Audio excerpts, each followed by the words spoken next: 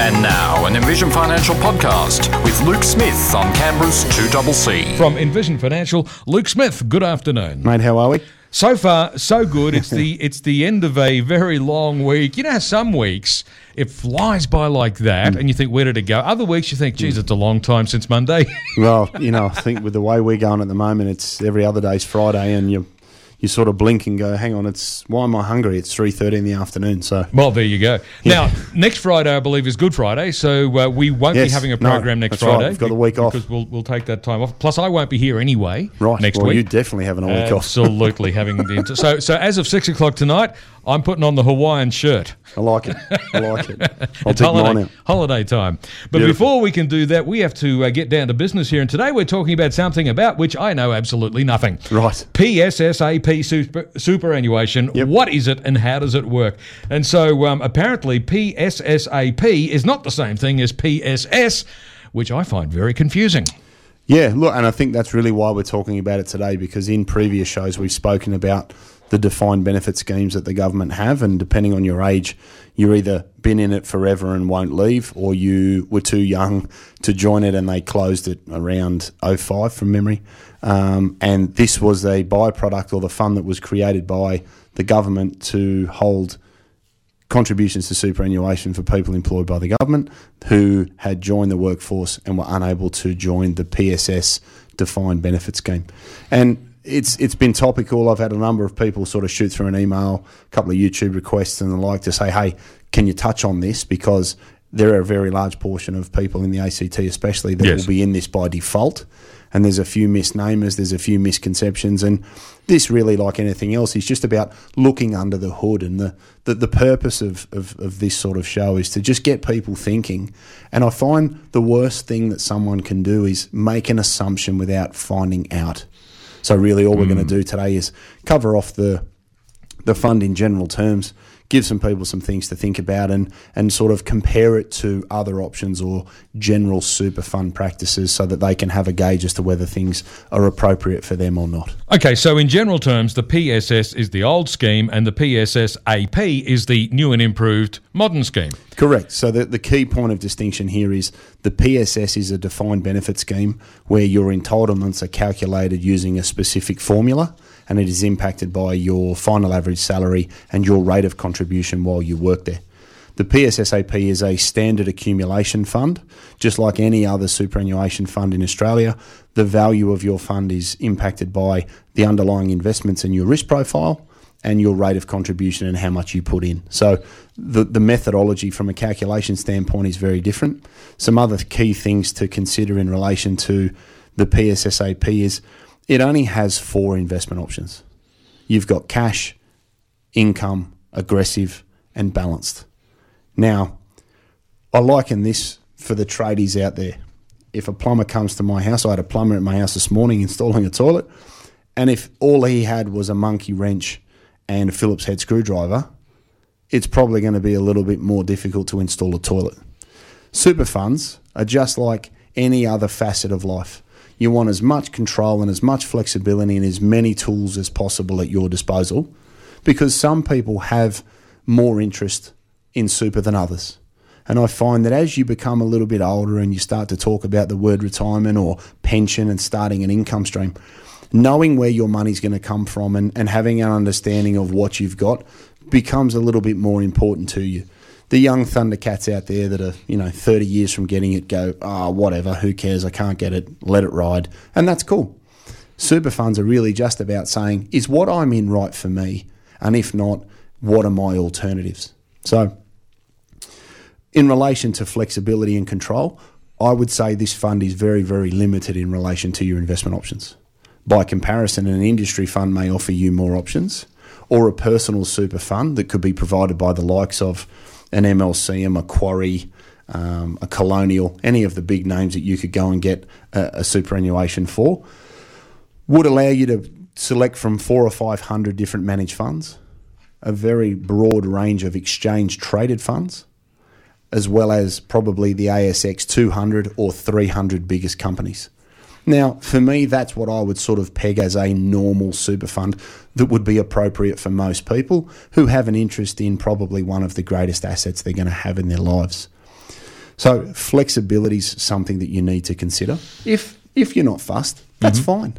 Okay. You know, it's really just understanding what you need and what you can work with. So, and I'm a complete layman here, but taking what I can from what you've just said, the PSSAP is a little bit more constricted and limited than you might find in a superannuation fund that other people might be invested in. It's, from an investment standpoint, it's one of the most limited funds I've seen in a long time. Okay. So if you're a public servant and that's what you're in, do you have a choice? Can you swap out to a different fund? Look, very much so. A number of years back, there was some innuendo around, well, we get 15.4% paid into super. If you don't put it into PSSAP, we'll only pay you 9.5%. Most enterprise agreements now under the superannuation choice legislation don't care where you put it. And even if you do have an old school agreement that says that you have to do that, I'd keep the minimum amount in PSSAP.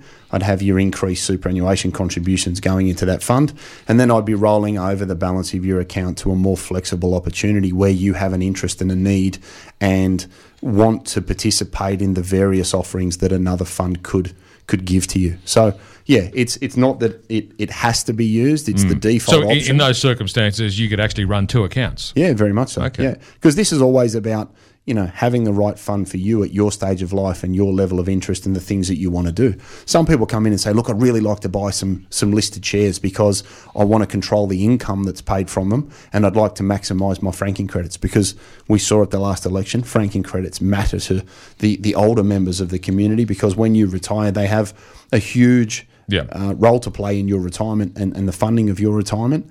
And this fund, for example, doesn't let you buy listed shares. So it's not that we're talking good or bad. It's just about making sure that you have the opportunities and the tools that you need to do the things that you want. And we don't have a lot of tools in our toolbox when it comes to PSSAP. Yeah. Now, of course, the PSS is the old scheme and the PSSAP is the new scheme. If people are on the old scheme, can they change to the new scheme? No. Okay. No. So you're stuck with what you've got? Yeah. And is that a good thing or a bad thing? Well, being stuck, no one's ever going to say they're upset about being stuck in the PSS. Let's put it that way. Because it was a good scheme? Yes. And the calculations and the methodology of that scheme are ridiculous, which is fantastic for the members that are in there. But when that fund was created and the rules were written, people were earning much different levels of income. Yeah. And it is a very, very generous scheme with a lot of good options. But the downside of that fund, if you wanted to have one, is you can't choose your underlying investments. Yeah. So they do that for you, and that's fine because that's the nature of that fund. If I had to consider the PSSAP across the broader retail market, and I'll even lump industry funds in there, when an industry fund's more flexible than what you've got, you know you've got to question the opportunities that you can take advantage of within this fund. The other thing people need to keep in mind is they come in, they say, oh, I'm in that fund, it's a good fund, it's cost effective. Now, to paint that picture for people, when we look at a superannuation fund, and we've said in previous shows, there could be an admin fee that they charge. And generally speaking, where you have a lot of investment opportunities, you would pay an admin fee that is dependent on the value of your fund, or it could be capped out at a certain price. When we look at the internal cost ratio, which is a mouthful on a Friday afternoon, but it's basically just the cost of the option that you're in. That's one of your favourite phrases, though, isn't it? Internal cost ratio? Well, it's one of the most misunderstood or misconstrued or poorly understood things in our industry, because a lot of people go, I don't have an admin fee, my fund's really cheap, and then they find out that, you know, they're in PSSAP in the balanced option paying 1.15% plus a property cost plus the borrowing cost, which could see you up around 1.35%. Now, again, for some perspective, a diversified portfolio that's run in just about any super fund, for me, should cost between 0.4 and 0.6, maybe 0.7, depending on some of the underlying investments. If you're in a fund that has 4 options, one of them's cash, the other one is aggressive, which means you're running 96% growth assets, which isn't going to be applicable for a very large portion of the population. You've really only got a balanced option that you can use, and you're paying 1.15% for the privilege of what they invest in, when you could go to just about anywhere else and structure a portfolio that's right for you and take advantage of all of these other opportunities, like listed shares, exchange-traded funds, listed investment companies, specialised managed funds, and a raft of other stuff. And it costs across a portfolio 0.4, 0.5, 0.6. If you think about someone having $1 million in this fund, that's a big number. And that's a number that you could be saving every year that you are a member of that fund. So it's just about making people aware of the costs and then also how aggressive something is. In another show, we spoke about, well, what does balance mean? And I said I said that week that after 20 years, I don't know what balance means anymore. And this is a good example. The balanced option at PSSAP runs 78% growth assets. Right. That's not entirely balanced then, is it? Well, if it depends what you call balanced, right? So for me, a balanced portfolio has 50% defensive and 50% growth. Yeah. I don't have a balanced portfolio in our business that runs those sorts of allocations because that's not what the balance label means to me. No. And again, when we're comparing things, two ways that people look at a fund without understanding all of the other terminology under the hood. What does it cost and what does it do?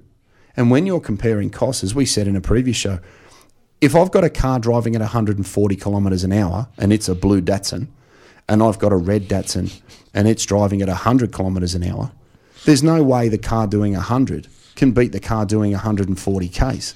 So, unless you switch on the nitrous. Well, unless you've got plenty of boost. See, I like your analogies. You know, we've got the red car, the blue car, and we had superannuation is like installing a toilet with a shifting wrench and a Phillips head screwdriver. Yeah. Like I can dig where you're coming from. Well, look, we've just got to put it in a language that people can understand, right? Because this can be a fairly confronting topic and people can get bamboozled in the terminology. So if they can picture the car doing 140 and 100, it's not about the balanced option. Yes. It's not about the car. We should be talking about how fast the car is going, not the make of the car. And by the make of the car, I mean the label of your risk profile. Right. So, the aggressive option in PSSAP, it runs 67% equities in their PDS and a 94% growth profile in total. Wow. So that is really like doing 180 in a 100 zone. Yes. If COVID comes along and half of your super's gone and you get pulled over going down Gungahlin Drive doing 180, not only would you be keeping up with traffic, on the way to work at the moment because it's like a racetrack, but you can't complain about getting a ticket. The important thing for people is that they understand that this is going on, because the one thing I found through COVID was people got upset because they thought they were in a more defensive option than they really were, and the value of their super moved more than they were comfortable with, and that's upset people because the labelling of investment options is a little misleading and not consistent across the board. Certainly very misleading when balanced means 80% or 90% growth. In some options, exactly. Very quickly, are there other things that people should consider in relation to the PSSAP fund? Yeah, I'd also consider the insurance. So the insurance definition's in there again. Don't make the assumption that because it's cheap, it's great. I've never seen anything in life be the cheapest out there and give you all the bells and whistles. And if there's one thing that people have learnt during COVID is your income underpins your entire existence and everything you plan on doing both now and in the future. It is your greatest asset in most instances and should be protected with the best possible contract. And if you take the PSSAP, again, I've got nothing against PSSAP, but I get really frustrated when people come in thinking it's good without understanding what they could compare it to. So if you've got income protection through the PSSAP, I would be looking at another alternative, because there are a number of good contracts out there that will provide you with a huge range of additional ways to be paid. And I'm yet to meet anybody that's upset about getting paid on something. Then the traditional misconception that, insurance companies don't pay, it's a horrible experience. You want as many tools in your toolbox on the claim side, just like you do when it comes to investments. The more you can use and the more choice and flexibility you have, the greater degree of control and comfort and peace of mind you can have whilst accumulating assets and also leading into retirement. For a moment there, I thought you were going to say you want to have as many tools in your toolbox as you would if you were installing a toilet. I don't have that many toilets. What'd you do? Did you break it? No, I had it replaced. Yeah. This afternoon, I've got Luke Smith from Envision Financial in the studio with me today. We're talking about PSSAP superannuation, what it is and how does it work. We've determined that it's not the same thing as PSS, and we've covered a bit of other ground too. So, Luke, what are the key things that people need to consider when they're in the PSSAP? Yeah, so taking into account what we said before the ad break in relation to the risk profile, you want to make sure that you understand the asset allocation or the total risk that you're taking on for your selected profile, because 94% of growth assets in a portfolio is extremely aggressive, and there's nothing wrong with that as long as you know that. Exactly. So check out your option that you've picked and consider if it's right for you. Look at your internal cost ratios. See what's in your fund. Multiply your fund value by your internal cost ratio, and then consider an alternative if you were to incur costs of 0.5, 0.6, 0.7, and do the math, because there may be options to save a lot of money, and you're going to be in this potentially for 10, 15, 20 years. If you can save a couple of $1,000 a year on what you've got, that's something people should be considering, because nothing more frustrating for me when they come in and find that out at 62 and wish someone had told them sooner. So check out your internal cost ratios. If you want to buy ETFs, exchange-traded funds, listed shares, and all sorts of other things, then you're going to need to consider another fund. Check your enterprise agreement to make sure that you can have 15.4% paid to another fund. In most instances, that would be the case. If you can't for any reason, keep the minimum in PSSAP and then roll the balance over to somewhere else if you want a little more control and flexibility and to potentially lower your costs. And consider the insurance that you have in the fund. If you want an open comparison done to a range of other providers to make sure that you have the best possible contract for the right amount of money, that's something that I think is very important, because you should be checking your default waiting period and your default benefit period. In some instances, the benefit period may be 2 years or 5 years. Most people need a benefit period through to age 65 because they intend to work through to probably at least age 60 anyway. So if you're going to pay for something in a fund, that's great, but understand what you've got and make sure that you've got the best possible definitions and inclusions. And if that means that you cancel cover there after you've taken out new cover in your own name to maximise the tax efficiency of it, and we touched on some of that in the insurance series that we did last month, just understand what you've got. I don't mind if you want to stay there and pay amazing investment cost ratios because you like the fund. That's great. There's nothing wrong with that. But there's nothing more frustrating for me when people come in, don't understand that, and wish someone had told them sooner. And that's really all we've tried to do today. A lot of hype is given to CSS and PSS, but PSSAP seems to sort of slide under the radar, and we just wanted to bring a few things to people's attention and, make sure that whether you're, living in Terrigal, you're living in Cronulla, and we'll give a big shout out to Heath and the team he's got over there in the Solomon Islands, who are heavily avid listeners now because there's not a lot to do in the Solomon Islands.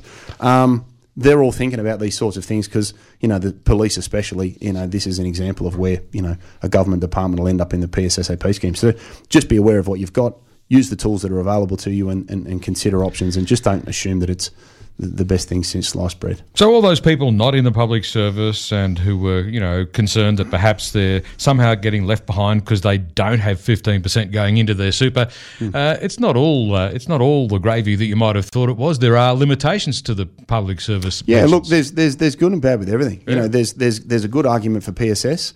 There's a bad argument for PSS. It just depends if it's appropriate for you. So it's just about making sure that you understand what you're working with, because you could be in this fund for 25 years, and I'd hate to be in something for 25 years and find out that potentially there was a cheaper option with more viability and more flexibility and more control, and nobody told me about it.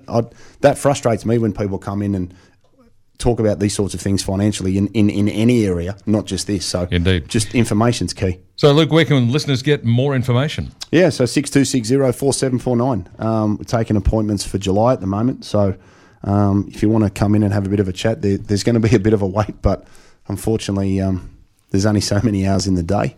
Envisionfinancial.com.au, we've got the Knowledge Centre there. You can subscribe to that for free, and there's a huge pool of resources, calculators and videos you can watch on a range of different topics.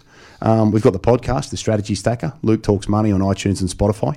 And we've got the YouTube channel, in Vision Financial Canberra, where we record the show, and you can have the key takeouts before and after the break and watch it on the phone, and you don't have to read too much. So I find that's becoming a bit of a favourite. Absolutely. Luke, thanks very much. Pleasure. We'll catch you again in 2 weeks' time after Easter. Done deal.